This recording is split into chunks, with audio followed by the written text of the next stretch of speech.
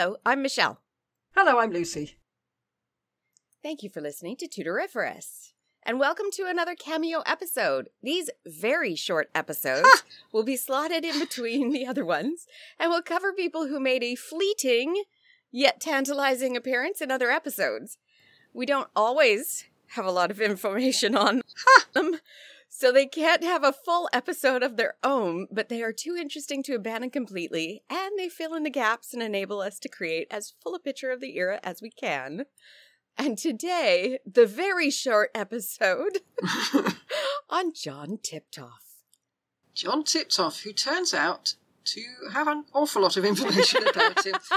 But he was going to be an ordinary episode. He was in our boxes for a while. Yes, he was. But then I spotted a big flaw in having him in there. It's a mini flaw.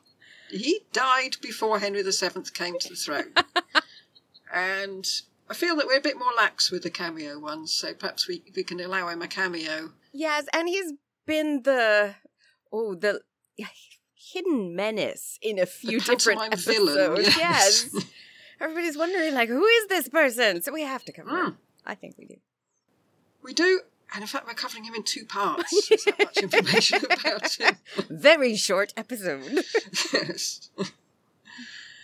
So, part 1. Tiptoft was the cousin of Richard, Duke of York, and the brother of Richard Neville, Earl of Warwick. So he's got good credentials. Oh, okay. Yeah, he's right in there. Yeah, no kidding. Sorry. He's the brother of Richard Neville, but has a different last name? Brother-in-law. Brother-in-law, okay. A Tiptoft came over with William the Conqueror, although he was called Tiptoft then. Aw, why'd they change it? Nobody can say it? The Tiptoft, gradually morphing into Tiptoft, popped up at many of the big events throughout the Middle Ages. So, quite a big, important family over the long period. Yeah. His father married well, twice, and so increased the lands and standing of the family, and he became Lord Tiptoft and Powis, which I didn't understand, because Tiptoft's a name and Powis is a place. So I don't know why he's Lord Tiptoft and Powis. I don't know either, because usually it's just of an area. If you're an Earl of Derby. Yeah, Lord Tiptoft of Powis might make a bit more sense. Yeah, and... But no, he's Lord Tiptoft and Powis. Maybe he thinks he's land. I don't know. That's such a weird thing. Huh. Little John Tiptoft was born in 1420. Little John. He's not the nice Little John. He was born in 1427, one of 5 children, none of whom died. Wow. Yeah. I'm guessing all the other siblings were mere girls, because he was described as the sole heir. Ah, mere girls. When he was 13, he went up to Oxford. And to go up to Oxford means to study there. It's not just a day trip or something. He was up at Oxford at the same time as John Rouse, if you remember him. He's the one who so sycophantically wrote about Richard III. Oh, right. And then Richard died, and then he sycophantically wrote about Henry instead. Yeah. He was also very fulsome in his praise of Tiptoft. Quote, a man of vast erudition, unquote. Okay, does he have anything bad to say about anybody? Or is he just, I will talk about everybody nicely so I get more and more patrons? Not until they're dead, I think. That seems to be his policy. I don't know what he said about Tiptoft after he died. But I'm assuming that he called him a man of vast erudition later in life. He's not the 13-year-old boy going up to Oxford. He's a man of vast erudition. It's actually quite rare for a son of an aristocrat to go to university without the intention of entering the church, which Tiptoft couldn't do because he was the sole heir. Yeah. It was more usual for the sons of nobles to study at one of the inns of law.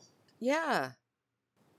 Interesting. I wonder if that was Tiptoft or was it his father's decision? I don't know. Tiptoft is a very keen scholar, as we will find out. Maybe he was a very keen scholar. Well, it must have been. He's gone up to Oxford at the age of 13. That's not usual. Wasn't it back then, though? No, it's about 15, 16. Okay. 13 is young. Now, from time to time you hear about kids going up to Oxford at the age of 13, but then their parents usually get slammed into paper for hothousing them. So, hothousing them? Okay, you need to explain that one. Sort of pummeling information in them from a young age into them. Okay. Speaking from the other side, I was supposed to be put forward in school, like massively, but my parents decided for my social development that I should stay in my own grade. I was bored to tears. Right. Honestly, I much rather would have gone forward till I had to learn something that was actually interesting. So instead they had to create this special program that sucked. I hated every moment of it. I would have much rather have gone to high school early.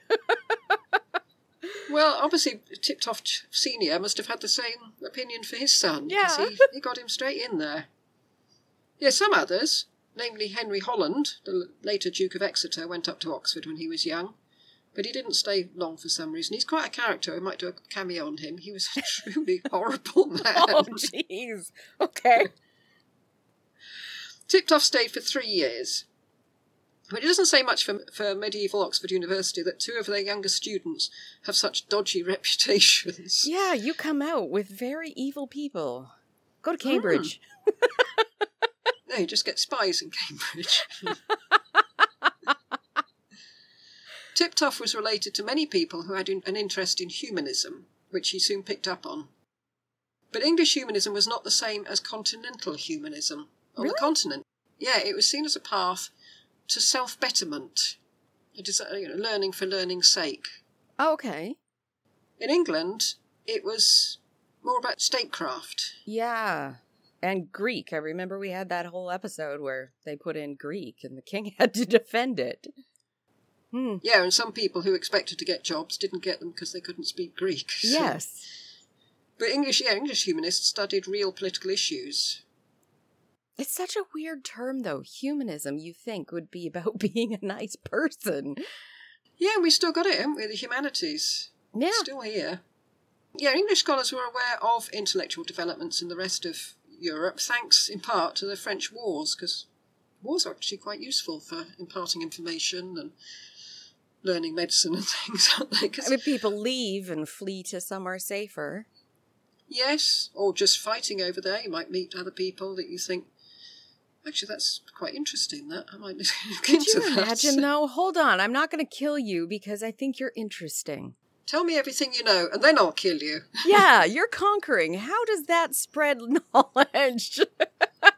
There must have been time off. Bizarrely, Tiptoft took his own tutor up to Oxford with him, which seems to defeat the purpose of going away to study. Maybe it was because he was so young. He needed an sort adult. of doubled up as a sort of nanny type. Yeah. Yeah, that would make sense. Because some of the girls had their governesses with them till they were in their 20s and 30s. Well, I think Catherine of Aragon sort of brought hers over. Yeah. Duenna. And Elizabeth kept Cat Ashley on until she passed away. Yeah. So, yeah, possibly. Well, in those times, it's sometimes the only parental figure you might have. Yes. He seems to have been quite happy with the education he got from Oxford, despite the fact that, compared to continental universities, it was way behind the times. He later wrote a letter offering some books to Oxford, in which he said, quote, "Even if we have gone, for some time, to and fro openly, in a far and distant foreign land, yet, at no time, however, have you, most excellent men, been forgotten by us. Of course, I hold your, or our, most learned university in high esteem," unquote. Okay. That's a lot of commas. That's a lot of commas. For a second there, I thought you were going to say, but you have not improved. That's where I thought that was going. Yeah, they really did like a run-on sentence. Well, the Oxford officials replied, quote, take a run up to this. "Indeed, from your youth we have never remembered other of you than as sufficiently industrious and having achieved a seemingly divine manner in affairs," unquote. So no commas at all when they replied. No. Now you've got the Oxford comma, which always seems to be too many commas. I don't like the Oxford comma. I don't use it. No, I don't. And Google likes it, and so it keeps getting squiggly lines under everything. So does Microsoft Word. It's like, it's already a pause. You're putting an and in there. That is sort of a verbal pause. So stop. Yes. Stop. Yes. Don't like it. But again, fulsome praise.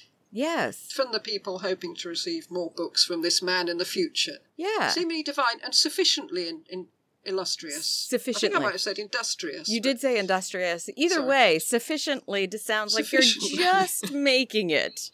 Yeah, just a little smidge of illustriousness. Yeah. But divine. Divine is a weird choice of words. Yes.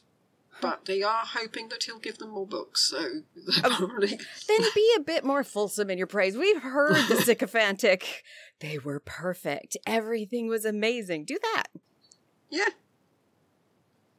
At the end of the 15th century, so after Tiptoft's death, the nobility were warned that they should either send their offspring to university or they would find themselves ousted from positions of power. Who advised them?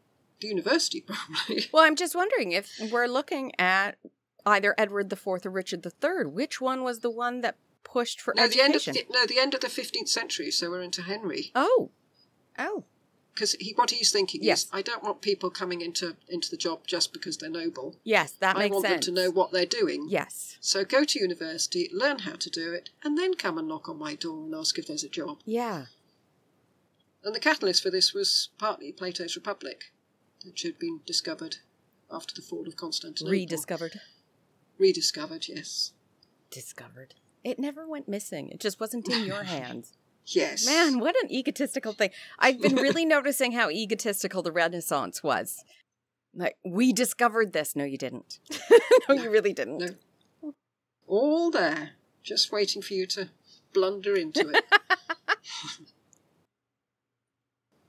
Well, Tiptoft definitely embraced the idea of people actually knowing what they're doing. He wrote a book called The Declamation of Noblesse, in which he encompassed some of those ideas. Does that book still exist? I don't know, actually. I didn't look for it, because I thought this is a Cameo episode and it's already 2 parts. By the end of the 15th century, the university had made great progress, thanks largely to people like Thomas More, podcast favourite. Yeah. And John Fortescue, who had written The Mirror for Princes for Henry VI and Margaret of Anjou's awful son Edward. So they were very keen on pushing the university into the Renaissance. Kicking and screaming, I should think. You don't want it. Nobody wants to learn Greek. In 1443, Tiptoft's father died, so little Tiptoft became a ward of Henry VI.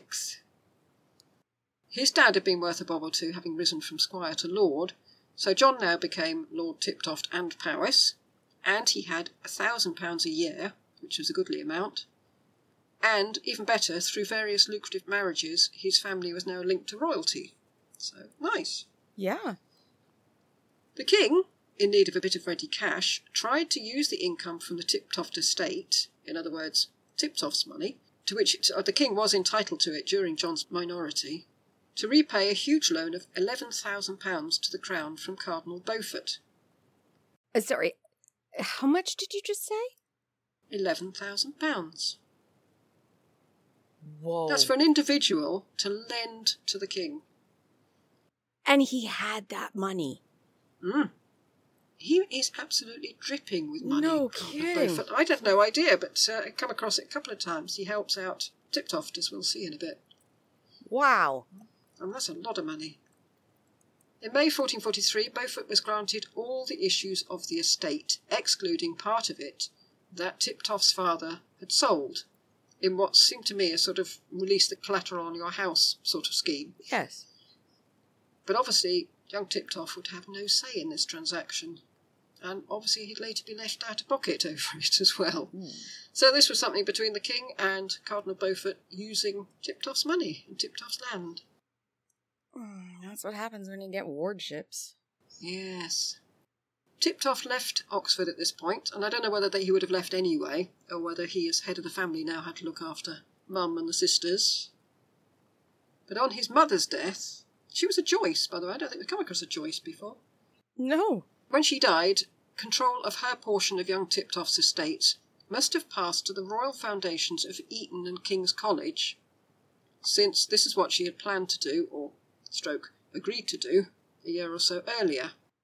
And Eton College and King's College were Henry VI's pet projects, so it does look as if he sort of put the pressure on her to say, you might send your money my way, won't you? And they're lovely buildings, come and give us a bit of money. But it did mean that Tiptoft was at risk of losing it all.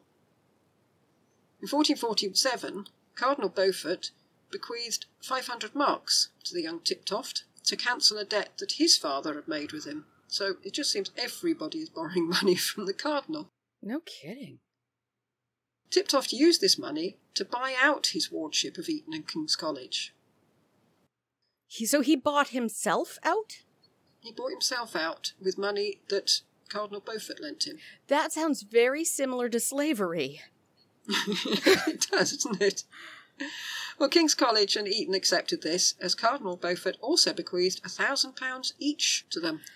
Wow. To cover the shortfall in Tiptoft's prematurely ending wardships. Oh my goodness.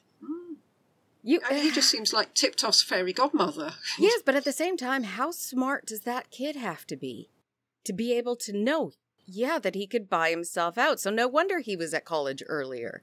By the sound of it, Beaufort must have said, look, you could do this, and then we can sort out something. Yeah. Wow. I mean, this all sounds as if Tiptoft has been exploited left, right and centre. Yes, but at the same time, he's figuring out his own way through as a kid. I'm impressed. And also, his experience was one of the better ones. Yes, true. At least he had something when he came out the other side. Yes. Although, by the sound of it, it's through his own intelligence. And he wasn't married off. No, he wasn't. Which is surprising. Yeah, I'm not sure why not.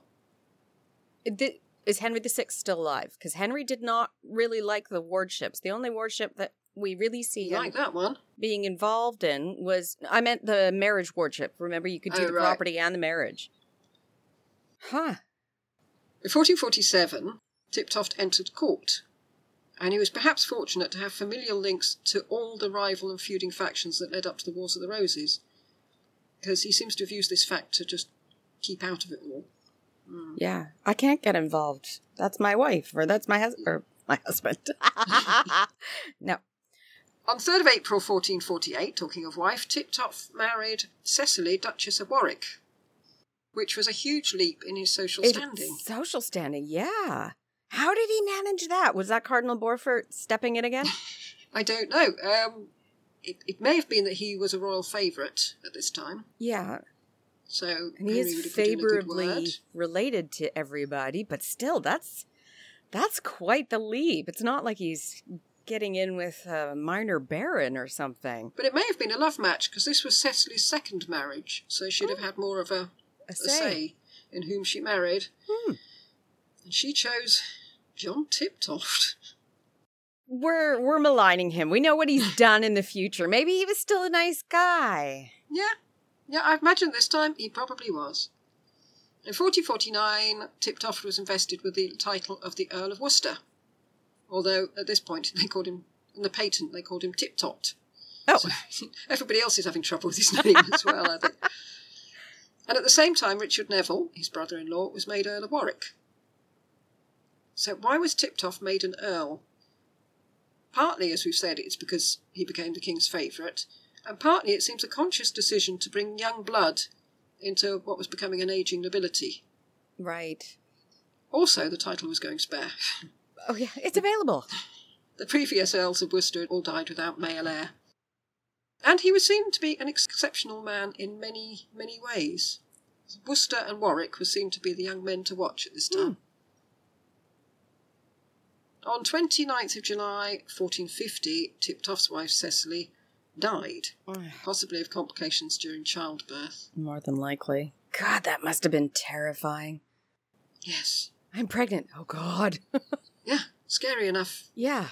Without that hanging over you. Yeah.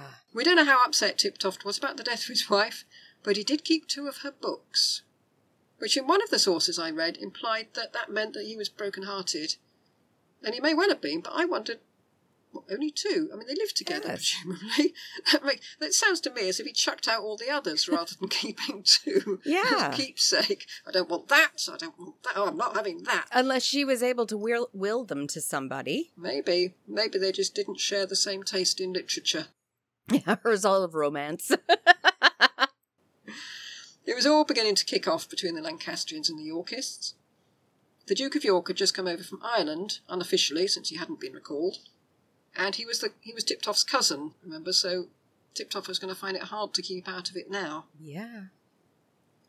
1451, Tiptoft sat on his first Oyez and Termine commissions. Did we decide on Oyez and Termine or Oyez and Termina? We didn't. I don't think we did. I'm going to go with Oye and Termine, because it just Sounds looks better. like it to me. Yeah. And that was the first of many. And this dealt with the aftermath of the Jack Cade rebellion. Mm. And everybody listening is like, who's Jack Cade? Because this is before our time. Yeah, Google it. We haven't got time to go into the Jack Cade rebellion. It was Kent, I think, wasn't it, Jack Cade? Yes. They all came from Kent, yeah. The rebellious county. I don't think it is now. Oye and Termine commissions were often quite benign, on many occasions ending with a pardon, but it had been decided to make an example of the Jack Cade rebels. Well, for how often the rebellion kept happening, and it's always in Kent. Yes. Being gentle hasn't been working. No.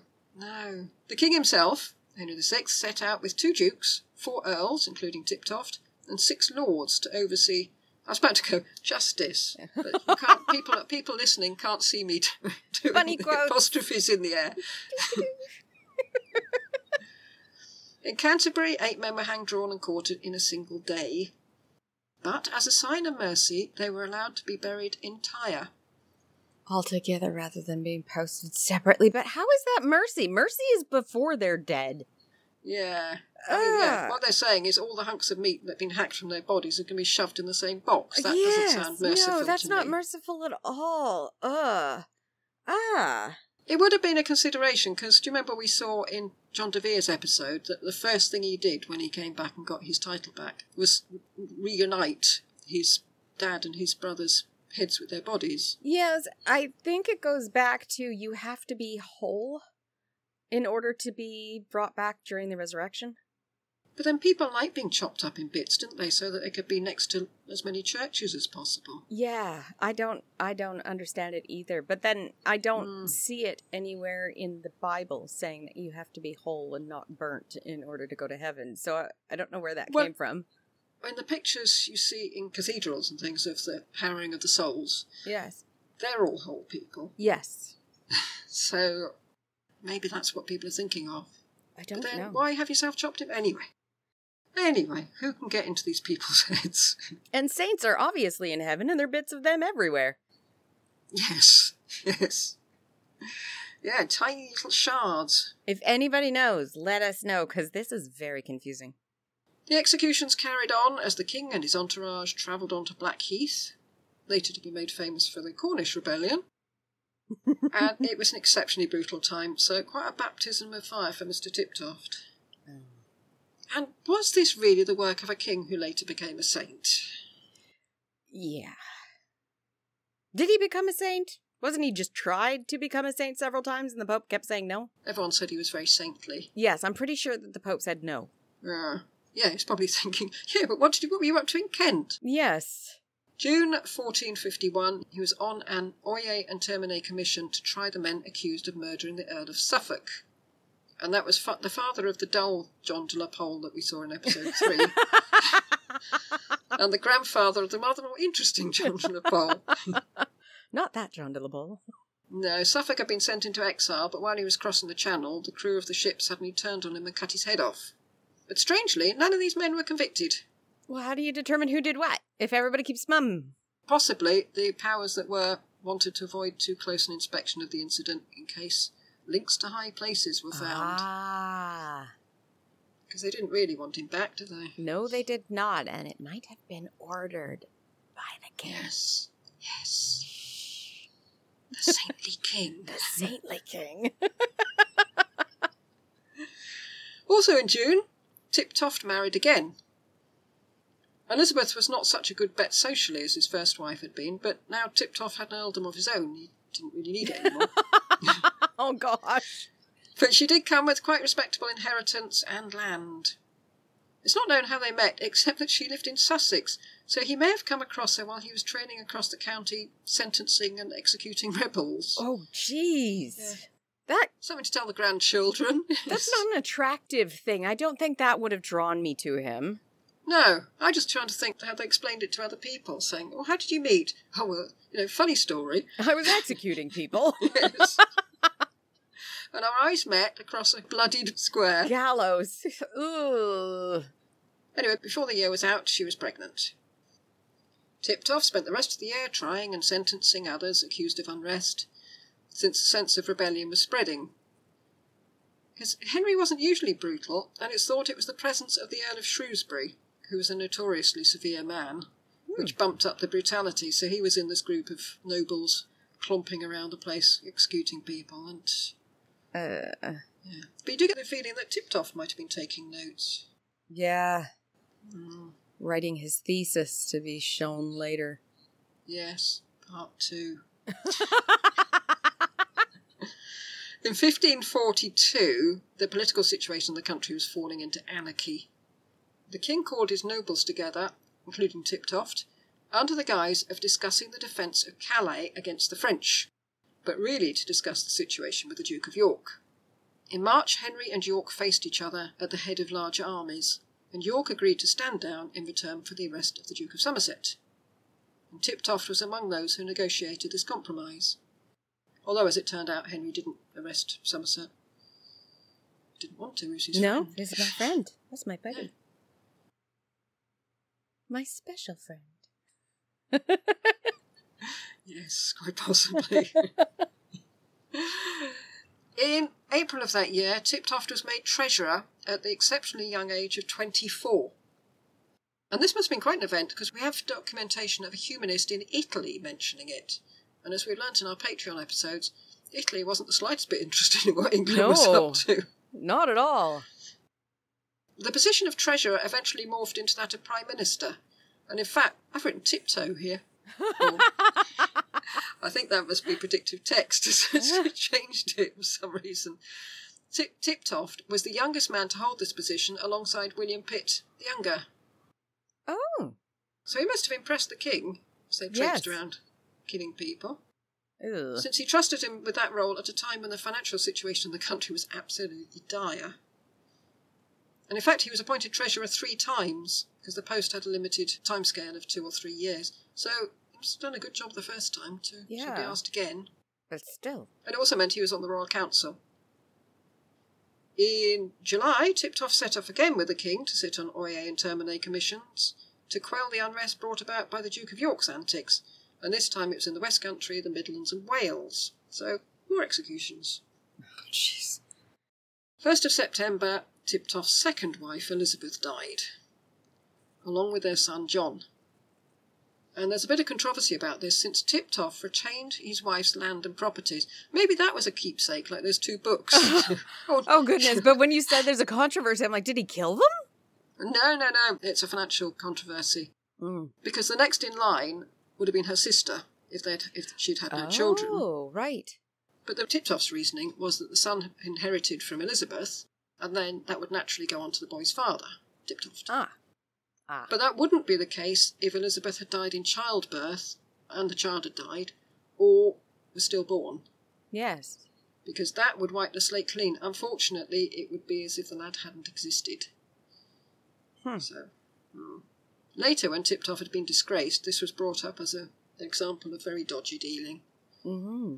However, Elizabeth's family seemed to have kept quite cordial relationships with Tiptoft, so either they were very forgiving, or they were frightened of him, or maybe in these troubled times having a friend who was so close to the king was quite useful. Until the king changed, obviously. Yes. But they wouldn't know that was going to happen. No, but... After this, Tiptoft didn't marry for another 15 years, because he'd lost 2 wives and a son in just 3 years, so maybe he couldn't stand the heartache of going through it all again. 15 years, though. That's a long time. Maybe he just didn't meet the right lady. Maybe. With the rapidly spiralling political situation, the need to get the territories in France back that had been lost by Somerset, particularly Gascony, and the dire straits of England's finances, it was vital that money be found from somewhere. Tiptoft and the Earl of Warwick were put in charge of screwing money out of the clergy. That's never easy, is it? You're not pulling punches, they're screwing money out of the clergy.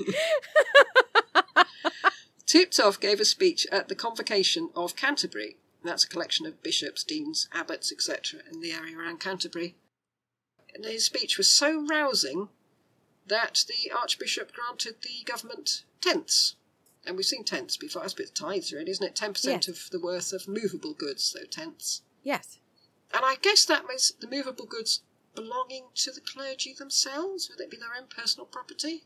Or the church? The church's movable goods. I'm not sure. The church did have wool. If you look into the churches, they had land to support themselves, so they would be farming sheep, farming beef. They had a lot of land, yeah. They would have movable goods.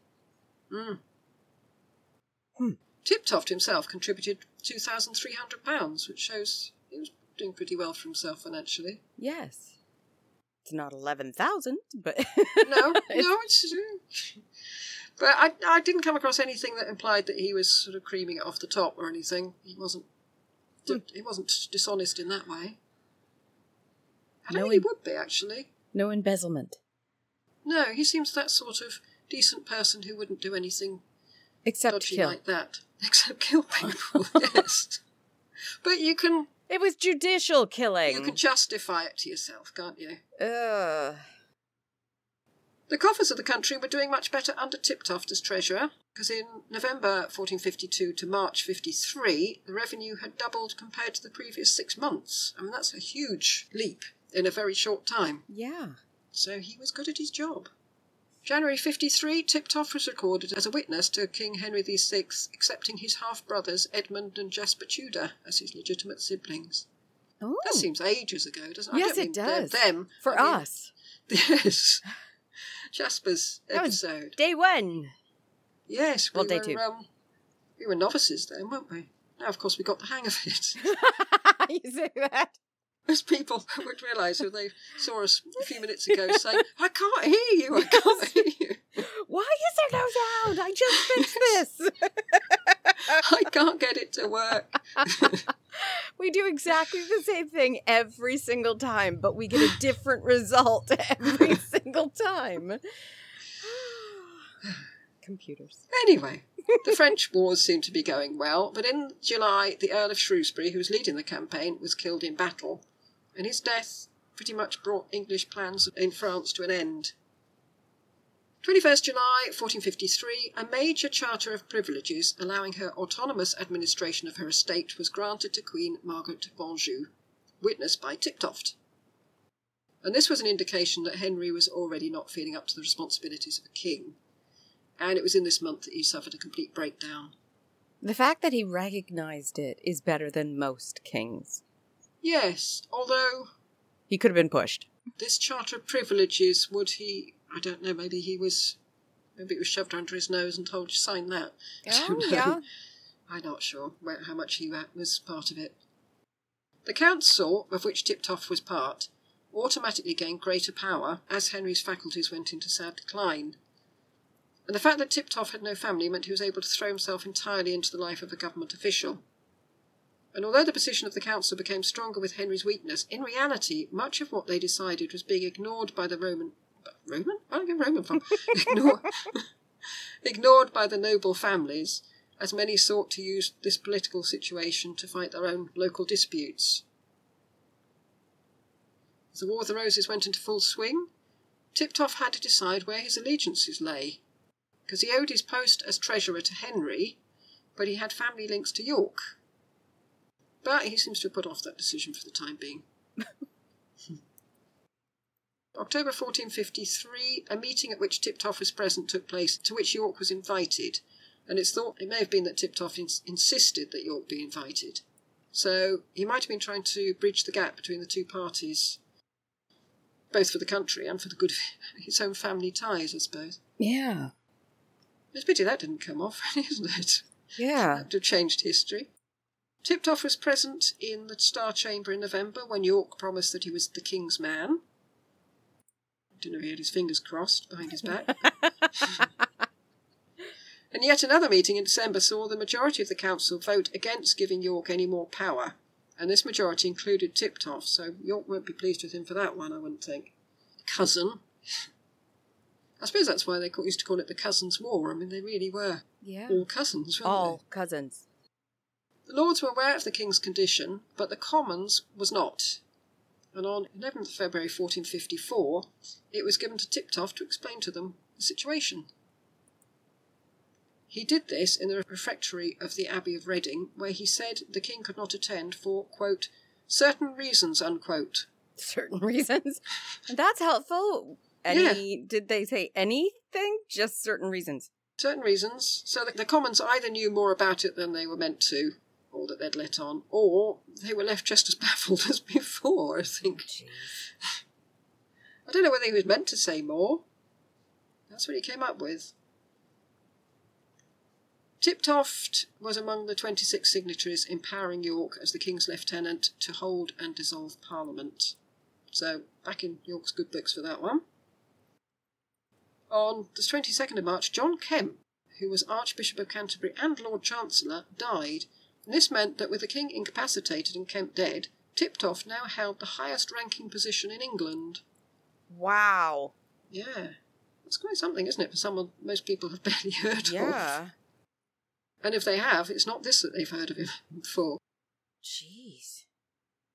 3rd of April, York said that he would only assume the role of protectorate if he had the backing of the Lords, and if they, in something that was to be called the Continual Council, would back him. And one by one, each of the Lords made their excuses. Some said, I'm too old. Some said, I'm too ill. One said he was too young, and even younger, he said, in intellect. So I'm too young and I'm too stupid. Some just said they were busy. Goodness, that's awesome. That's my excuse. I'm too dumb. Only 2, one of which was John Tiptoft, agreed, on condition that the Commons were involved as well. So very much in York's good books now. Wow. Because he really probably was too busy.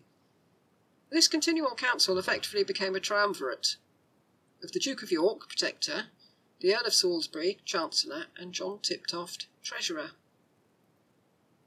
One of the things this council funded, which was quite interesting, I thought, was a group of Greek scholars who had fled the sack of Constantinople. And this seemingly on the urging of Tiptoft. Obviously thought, well, I'd quite like to have a little chat with them. They sound an interesting bunch. On the 3rd of April, Tiptoft was made Keeper of the Sea and was given the task of ridding the channel of pirates. This problem had been exacerbated by the loss of Normandy. And Tiptoft developed quite a reputation as being the one to go for with any seafaring problems. I don't know why. As far as I could tell, he had no links with the sea whatsoever. I don't even know if he had ever been on a boat. He's never seen a boat. What's a boat? I guess he was just very charismatic. I think he was one of these sort of, don't worry, leave it all to me type people. And they can do it. Yeah. I don't ever want to be one of those people. Don't give me something I've never done before. What's wrong with you? Well, he must have done a good job, because later, in 1462, when the Yorkist regime needed to resume naval operations to stop the invasion and to protect Calais, the man they once again turned to was Tiptoft. Under this triumvirate, England was better governed than when the king was well enough to take charge. The king if taking charge was actually what he did. He didn't do any of it. So it seemed to be a few halcyon days, really, when they were running the country. They actually did a good job of it. Well, from what we understand, from my point of view, from everything we've learned, he was a disaster, and anybody else would have been better. It's a pity they couldn't have kept those 3 people in place. Yes. And Henry just said, I'll sit back. Yeah, I'll do the opening of Parliament and walking about with the mace and things. You just run the country. Just become a constitutional monarchy. Yeah, like the one we got now. Yes. Yeah. When the king regained his sanity, though, and Somerset was released from jail, justifiably miffed since she hadn't actually been charged with anything, war between the 2 parties seemed inevitable, and it was time for Tiptoft to decide which side he was on. Henry sent a delegation, including Tiptoft, to the Duke of York. And York decided that his best bet was to hold on to the delegation to buy himself enough time to get closer to where the king was. So Tiptoft is effectively being held prisoner by York now. Oh, God.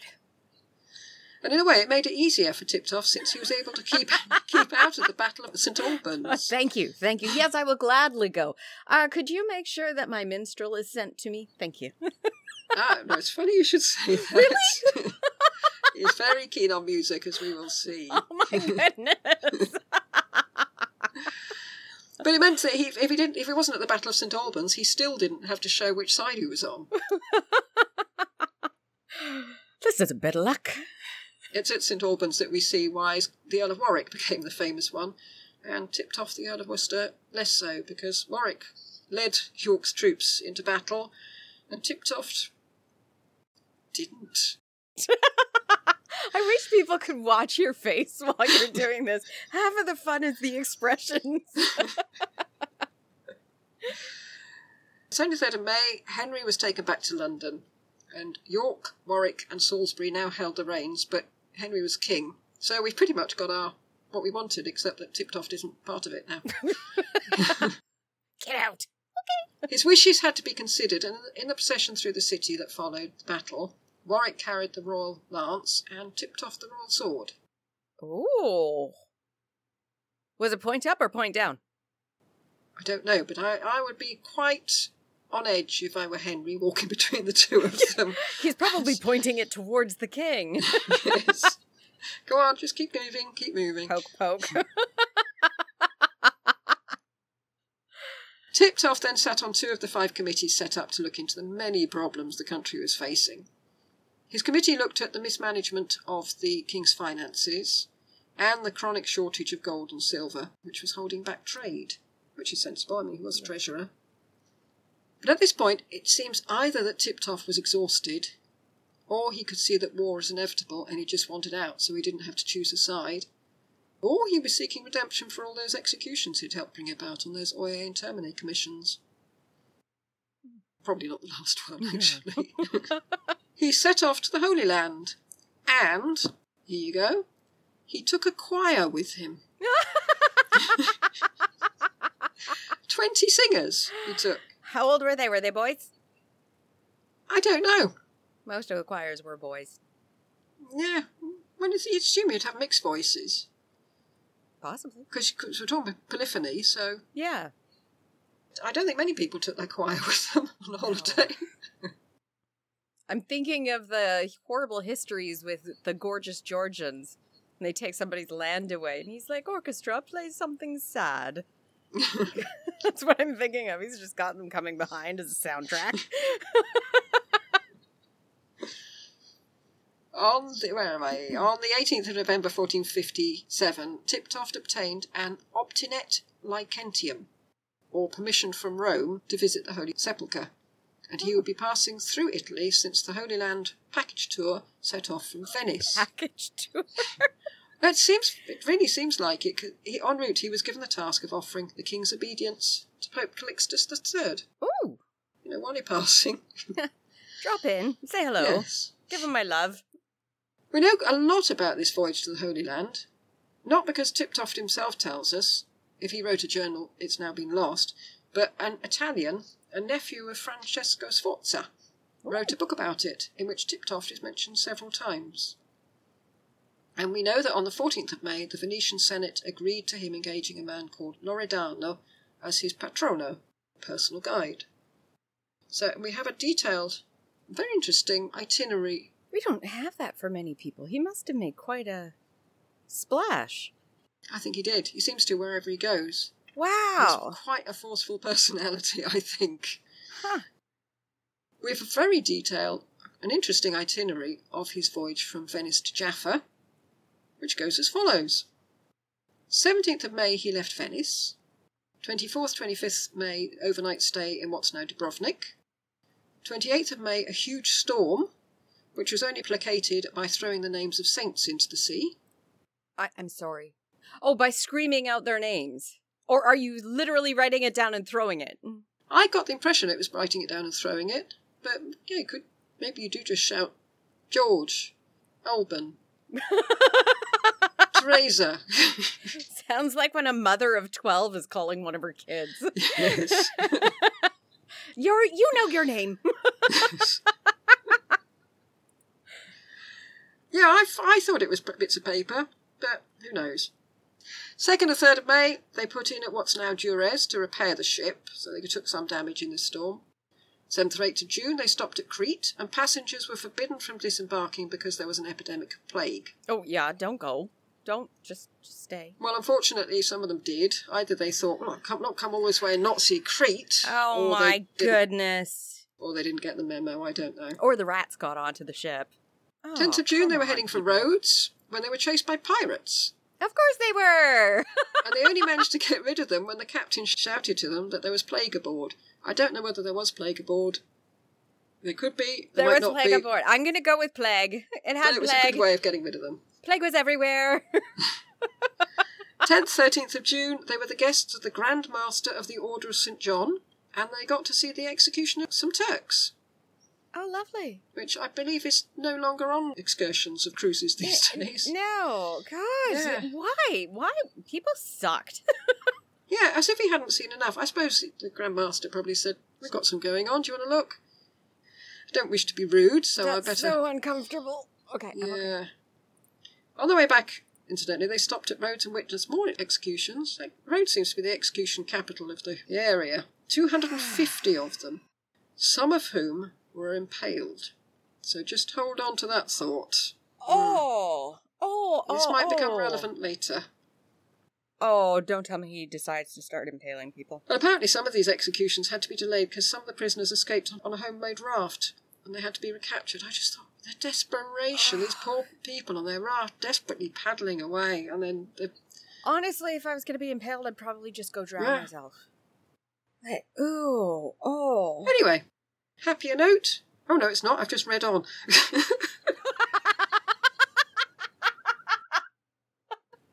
17th of June, Cyprus. Several of the passengers died from disease. Oh, goodness. Sorry, I should have read on before I've said happier note. I'm not sure whether that's the plague picked up from Crete or many of the other diseases you can get. 20th of June, they arrived in Jaffa, presumably bringing disease with them. How many are left? Oh, jeez, yeah. Hey, Jaffa, you're okay. You're not anymore. They had to wait offshore for safe passage from the officials. This was something of a money-making scheme. I don't know if it was a sort of checking for disease scheme, but the officials had them over a barrel, because if they didn't accept the safe passage, they'd be taking them to slavery. So, you're going to... Oh. But there was a lot of resentment about this petty bureaucracy, not least because it put the Christians in a subservient position to the Saracens, which they didn't like. No, but at the same time, they're getting better treatment from the Muslims than the Muslims would get if it was Christians. Yeah. Oh, yeah. When they arrived in Jaffa, they held a mass, where presumably Tiptoft's choir finally paid for their passage, I suppose. Oh, my goodness. They say, I found this interesting, they didn't have much time in the Holy Land. The officials of Jaffa only allowed the galleys to stay for 13 days. It took 2 days each way to get to the Holy City, so having spent all that time getting there, they'd only have 9 days to explore Jerusalem, as well as Bethlehem, the River Jordan, the Dead Sea, and all the other treats they might want to catch while they were there. Which is okay for now when the flight is only a certain number of hours. A long time to get there. It must have been an incredibly hectic schedule. Could you imagine? But on the plus side, as soon as you stepped into Jerusalem, all your sins were washed away. So probably worth the effort. Oh. And Tiptoft has one or two. Although you say it's judicial. It was judicial. Tiptoft saw all the usual sights. On the first night they went to the Church of the Holy Sepulchre, but found it was closed. Imagine you've got all that way and it's closed. It's annoying enough when you go to in Glastonbury, they've got a very strange hippie idea of running businesses, because a lot of the shops there are run by sort of really quite savvy hippies. But you do get signs up saying, "Popped out, back soon." When did you leave? When are you coming back? When you've gone all the way to Glastonbury to get something, that's very frustrating. But probably not as frustrating as going all the way there to find the Church of the Holy Sepulchre was closed. They did see Lydda, Lydda, where St. George was martyred. Arimathea, where Joseph came from, who brought the Holy Grail to Glastonbury. He probably found it was closed. Popped out for a minute. Bethlehem and Jericho. That's why you can't find the Holy Grail in Glastonbury, is because they were closed. He asked if he could go to the place where the shepherd saw the angels of the Lord. But apparently that excursion wasn't part of the package. You'd have thought he'd be able to pay his way, but I suppose it's just not the time. But one interesting event, on the 27th of June, he dubbed a couple of people and made them Knights of the Holy Sepulchre. right is he to do that? Where he hasn't even been in the place. How did... I mean, we've seen before that Okay. knights can dub other knights. I think... and they can get in trouble for it. But because they weren't given permission from their lord, but in a different country? Yes, very strange. We don't know Tiptoft's view of this journey, but the Italians, whose diaries we have, were shocked at the condition of the holy places. They were in ruins, they said. And incidentally, we also have a detailed account by the bursar of Eton College, who was also there. So everybody else seems to have written a diary except Tiptoft. We do hear that Tiptoft held mass on several occasions. Well, he brought the choir, he might as well. But this was the time, if you remember back to our very first episode, that England was leading the field in polyphonic singing. On the way back, it was reported, Tiptoft dismissed the pilgrim's galley he was on to evade capture by Genoese pirates, and he picked up another galley, a sort of lighter, faster one, which opened up the question to me about his motives for changing ships. Was he self-effacingly leaving the other pilgrims, assuming that he was the main target, and if he got off, they'd be left alone? Or did he just not want to get caught up in it? Did he just leg it? I'm going to go with option 2. Yes. He's just legging it. And what happened to the choir? Oh, no! I don't know. I don't know whether the choir went with him, They better. whether they're still standing outside the Holy Sepulchre waiting to be let in. I don't know. And we may think that going to the Holy Land was just a thing that noblemen did at this time. But in fact, no. Tiptoft was unique. No other English nobles did the journey in the mid-1400s. When Tiptoft got back to Venice, he made a life-changing decision. Despite having been treasurer, having sat on various important commissions, having been by the king's side in many Oye Termine courts, he decided he wasn't going home. Really?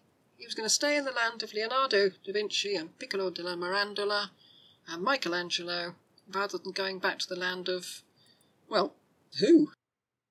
Yeah. And there may have been 2 reasons for Tiptoft to decide to stay. First, he was a scholar, a humanist, a classicist, so where better to be? And secondly, the War of the Roses were kicking off. Why would anyone want to be in England at this time? Never. He first studied at the ancient University of Padua, although we're not sure what he studied since the documents have been lost, possibly law. And then he went on to Ferrara to study Latin and Greek. And he became a patron of scholars too, because he could afford it. He was a patron of another Englishman studying in Italy, John Free. And he was way down the social ladder than Tiptoft, and yet they were friends, as well as patronised and patronising. Because John Free dedicated his translation of Synesius's In Praise of Baldness to Tiptoft, implying that Earl was going a bit thin on top. And they'd have had to have been good friends for him to have got away with that, I think. Yes. But that seems to be a trait of Tiptoft. He admired learning, and he didn't let social snobbery get in the way of cultivating friendships with people he thought were going to be interesting. He has a lot of good points, Tiptoft, I think. Some major bad ones. And Tiptoft apparently stayed in the Medici villa, which would later become home to Pico della Mirandola and Ficino and all that gang. And later, when he got back to England, he built an Italian-inspired home at Bassingbourn in Cambridgeshire, which may have been partly based on this villa. But it's not there anymore, sadly. It's only discernible through crop markings, which is a pity. 1461, Tiptoft went on a mammoth book-buying spree, taking him to Padua, Florence and Rome.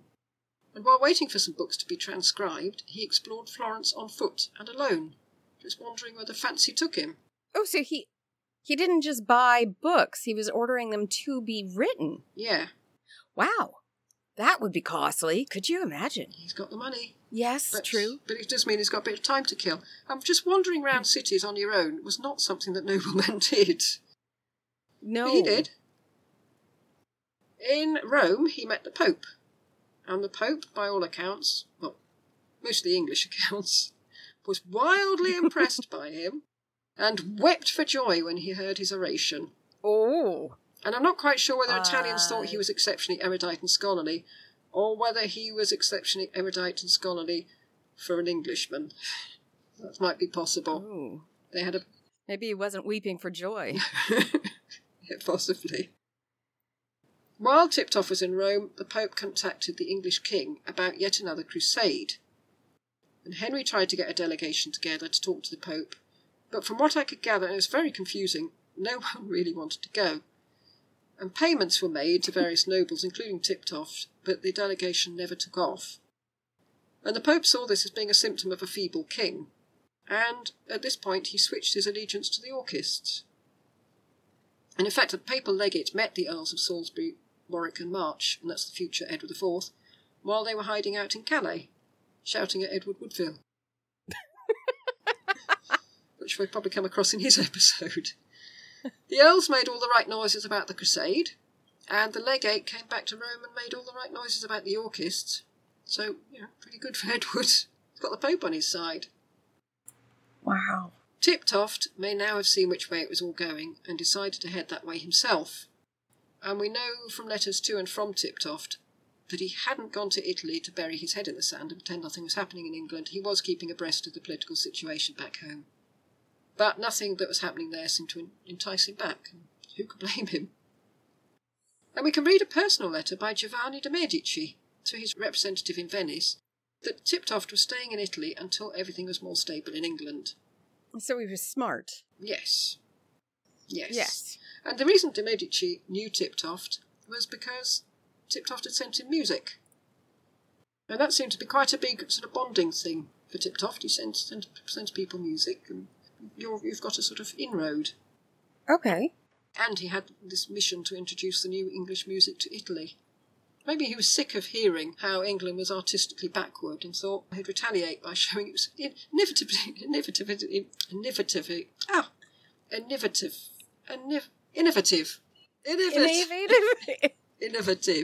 in music. You got that. If Tiptoft had fully gone over to the Yorkists at this point, he must have had a nasty shock when he learnt that the Duke of York and the Earl of Salisbury and their sons had all been killed in the Battle of Wakefield, or soon after. But in late 1461, Edward wrote to Tiptoft recalling him to England, and it seems unlikely he would have done so if he'd not already known that Tiptoft had gone over to the Yorkists. He's not shot in the dark, I don't think. No. And it was probably only the fact that he was out of the country that enabled Tiptoft to do this, because I was thinking, if he'd stayed in England, he'd have had to have looked at Henry VI's eager little round face. Would he have been able to do it? From his later actions, yes. He then went to Florence, where he was in contact with the Medici family, and the Medici Bank were very important financiers of Edward IV, because we've heard many times that it was Edward's non-payment that brought the bank down. He was given 6,000 crowns. Sorry. 6,000 crowns. How many is score? 20. 20? So 120,000 pounds. Crowns. Crowns. It seems an odd way of putting it, but ridiculously convoluted, doesn't it? But I couldn't work out how a young and impoverished king in a backward country was able to borrow sums of that amount, unless it was Tiptoft who persuaded them. But still. It would explain his detour to Florence. And they might be impressed with the word of the ex-treasurer of England. I don't know. They're not going to get that back. No. I mean, this might be the moment where the bank kicks in. But Tiptoft had the perfect disguise because he was the English scholar who travelled around Italy attending lectures and buying books. So he could probably get away with all this sort of surreptitious politicking. Wow. September 61, Tiptoft was back in England, finally. And despite his long absence, he immediately became one of the top men in the Yorkist regime. Although this may have been partly because so many of them were dead, I suppose. Oh, God. On the 1st of November, Tiptoft joined the council with a salary of 200 marks. And most of the councillors were new men who'd served the Yorkist in fighting, so he may have been one of the few who'd had political experience. Wow. And he was made a Knight of the Garter in the same year.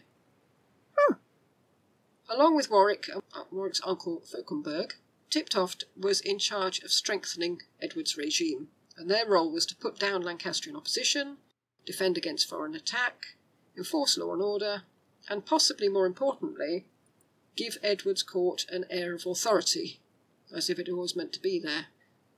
So Tiptoft's back in the saddle as soon as he got back from Italy.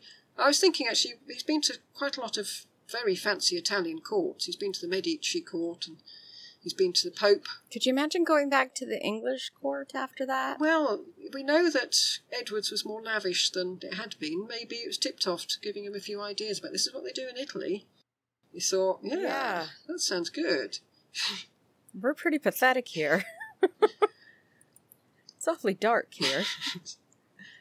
There's a lot of white marble in Italy. Yes. Mind you, it does have the sun bouncing off it. That probably helps. Yes. Not today. You're the king. Get rid of the clouds. We don't need this much rain. He was appointed Lord High Constable of England in February 62, and Tiptoft and Warwick were in the highest office of those who were to try treason cases. It hadn't escaped them that Henry IV and Henry V had executed rebel peers and had gone on to establish the Lancastrian regime. Henry VI had not executed peers, just commoners, and had suffered constant revolts from discontented nobles. So they felt there was a lesson to be learnt from that. Oh. And here it comes. Oh. A messenger came to Edward IV telling him that he carried letters from conspirators, the most prominent being John de Vere and his son Aubrey, the father and brother of our John de Vere. They were addressed to Henry VI. These letters also said that Jasper Tudor was planning to invade from Brittany. Which he probably was. He was. 4 de Veres, the Earl and his oldest and 2 younger sons, were locked in the Tower under Tiptoft's constableship. Aubrey de Vere was tired. Aubrey de Vere was tried and executed first, then a series of non-peers, and then John de Vere. And it's thought that he was left till last because he was a popular figure, and so it was thought best to make the whole case watertight before he was brought in. And Warkworth, who was a chronicler, said that, quote, high treason was laid to them, and then afterward they were brought before the Earl of Worcester and judged by law Padau, unquote. Law Padau is Paduan law. So was Paduan law even legal in England? There was a huge concern that Tiptoft was trying to bring in Paduan law to override English law. Oh. Even later, when we hear about some really awful things that he does, right at the end, people are still saying, and he was trying to bring in Paduan law. Like, that's the worst. The man's a monster. Another fear was that Tiptoft's role as constable was being extended to cases of high treason, and this meant that he had the right to rule over a case and decide the punishment. The defendant no longer had the right of trial by jury or trial by his peers. And we saw in Bray's episode that everything that took away from the right to have your case heard by a jury, even with the corruption of the jury system, was shocking to the English and seen as foreign. The English were proud of their common law. It allowed scope for mercy, particularly since juries were made up of local men. Right, who knew the people. Not always keen to punish people, yeah. Yeah. And when you're talking about nobles being tried by their peers, that's their friend. Yes. But presumably the thinking behind this new regime was, could peers be trusted to make the right decision when it came to someone like John de Vere, a popular and otherwise entirely law-abiding man? So no? Well, get Tiptoft in. Yeah. Correct procedure was very important. Cases were sometimes thrown out because of a mistake in the paperwork, as we saw in Margaret Cabell's episode when they got the name of one of the defendants wrong. And in fact it went further than that. Richard II passed a law in 1380 to say that the constable only had jurisdiction over things that pertained to arms or war within the kingdom. That cannot be touched by common law. Well, Tiptoft could have claimed that the quelling of the Lancastrians, who, let's face it, had planned an invasion, should be considered as war. But these people were tried as traitors in their own country. This should have been a case for common law, so Tiptoft seemed to be becoming an eensy bit tyranty. Yeah. Is this the start? He's taking over roles that really aren't his. Yeah. And it seems that Aubrey de Vere was hanged and disemboweled, but John de Vere was merely beheaded, so I guess that was because there'd been such an outcry if he'd been treated in that way. Because Warkworth, the chronicler, went on to say, quote, most people were sorry, unquote. So he's not making friends and influencing people, really. No. It was not that the punishments were harder than people were used to, apart from Aubrey perhaps, but that Tiptoft had no jurisdiction to do this, and yet the king seemed to be sanctioning it. The message that was being sent out was, don't mess with the constable and don't mess with the king. Edward's been described as proto-Machiavellian, meaning that sometimes a ruler needs to do something harsh to keep order in the land, and being soft on traitors only needs to break down in law and order, which is worse for everyone in the long run. But Tiptoft was beginning to be hated. He's not yet become the most hated man in England. Not yet, but that was to come. It's on the way! And it will come next week. Wow. Because this is a Cameo episode, and part 1 has been over an hour. So he started off so promisingly. He really does. He's very much a man of two halves. Yeah. Yes. Wonder what happened. Part 2. We'll find out. Yep. Yes, because we know how keen the Tudors are on psychological probing. Yeah. So don't bank on we'll find out why he turns out how he does. But so we'll see you next week for the next bit. Yes. Thank you. Goodbye. Goodbye.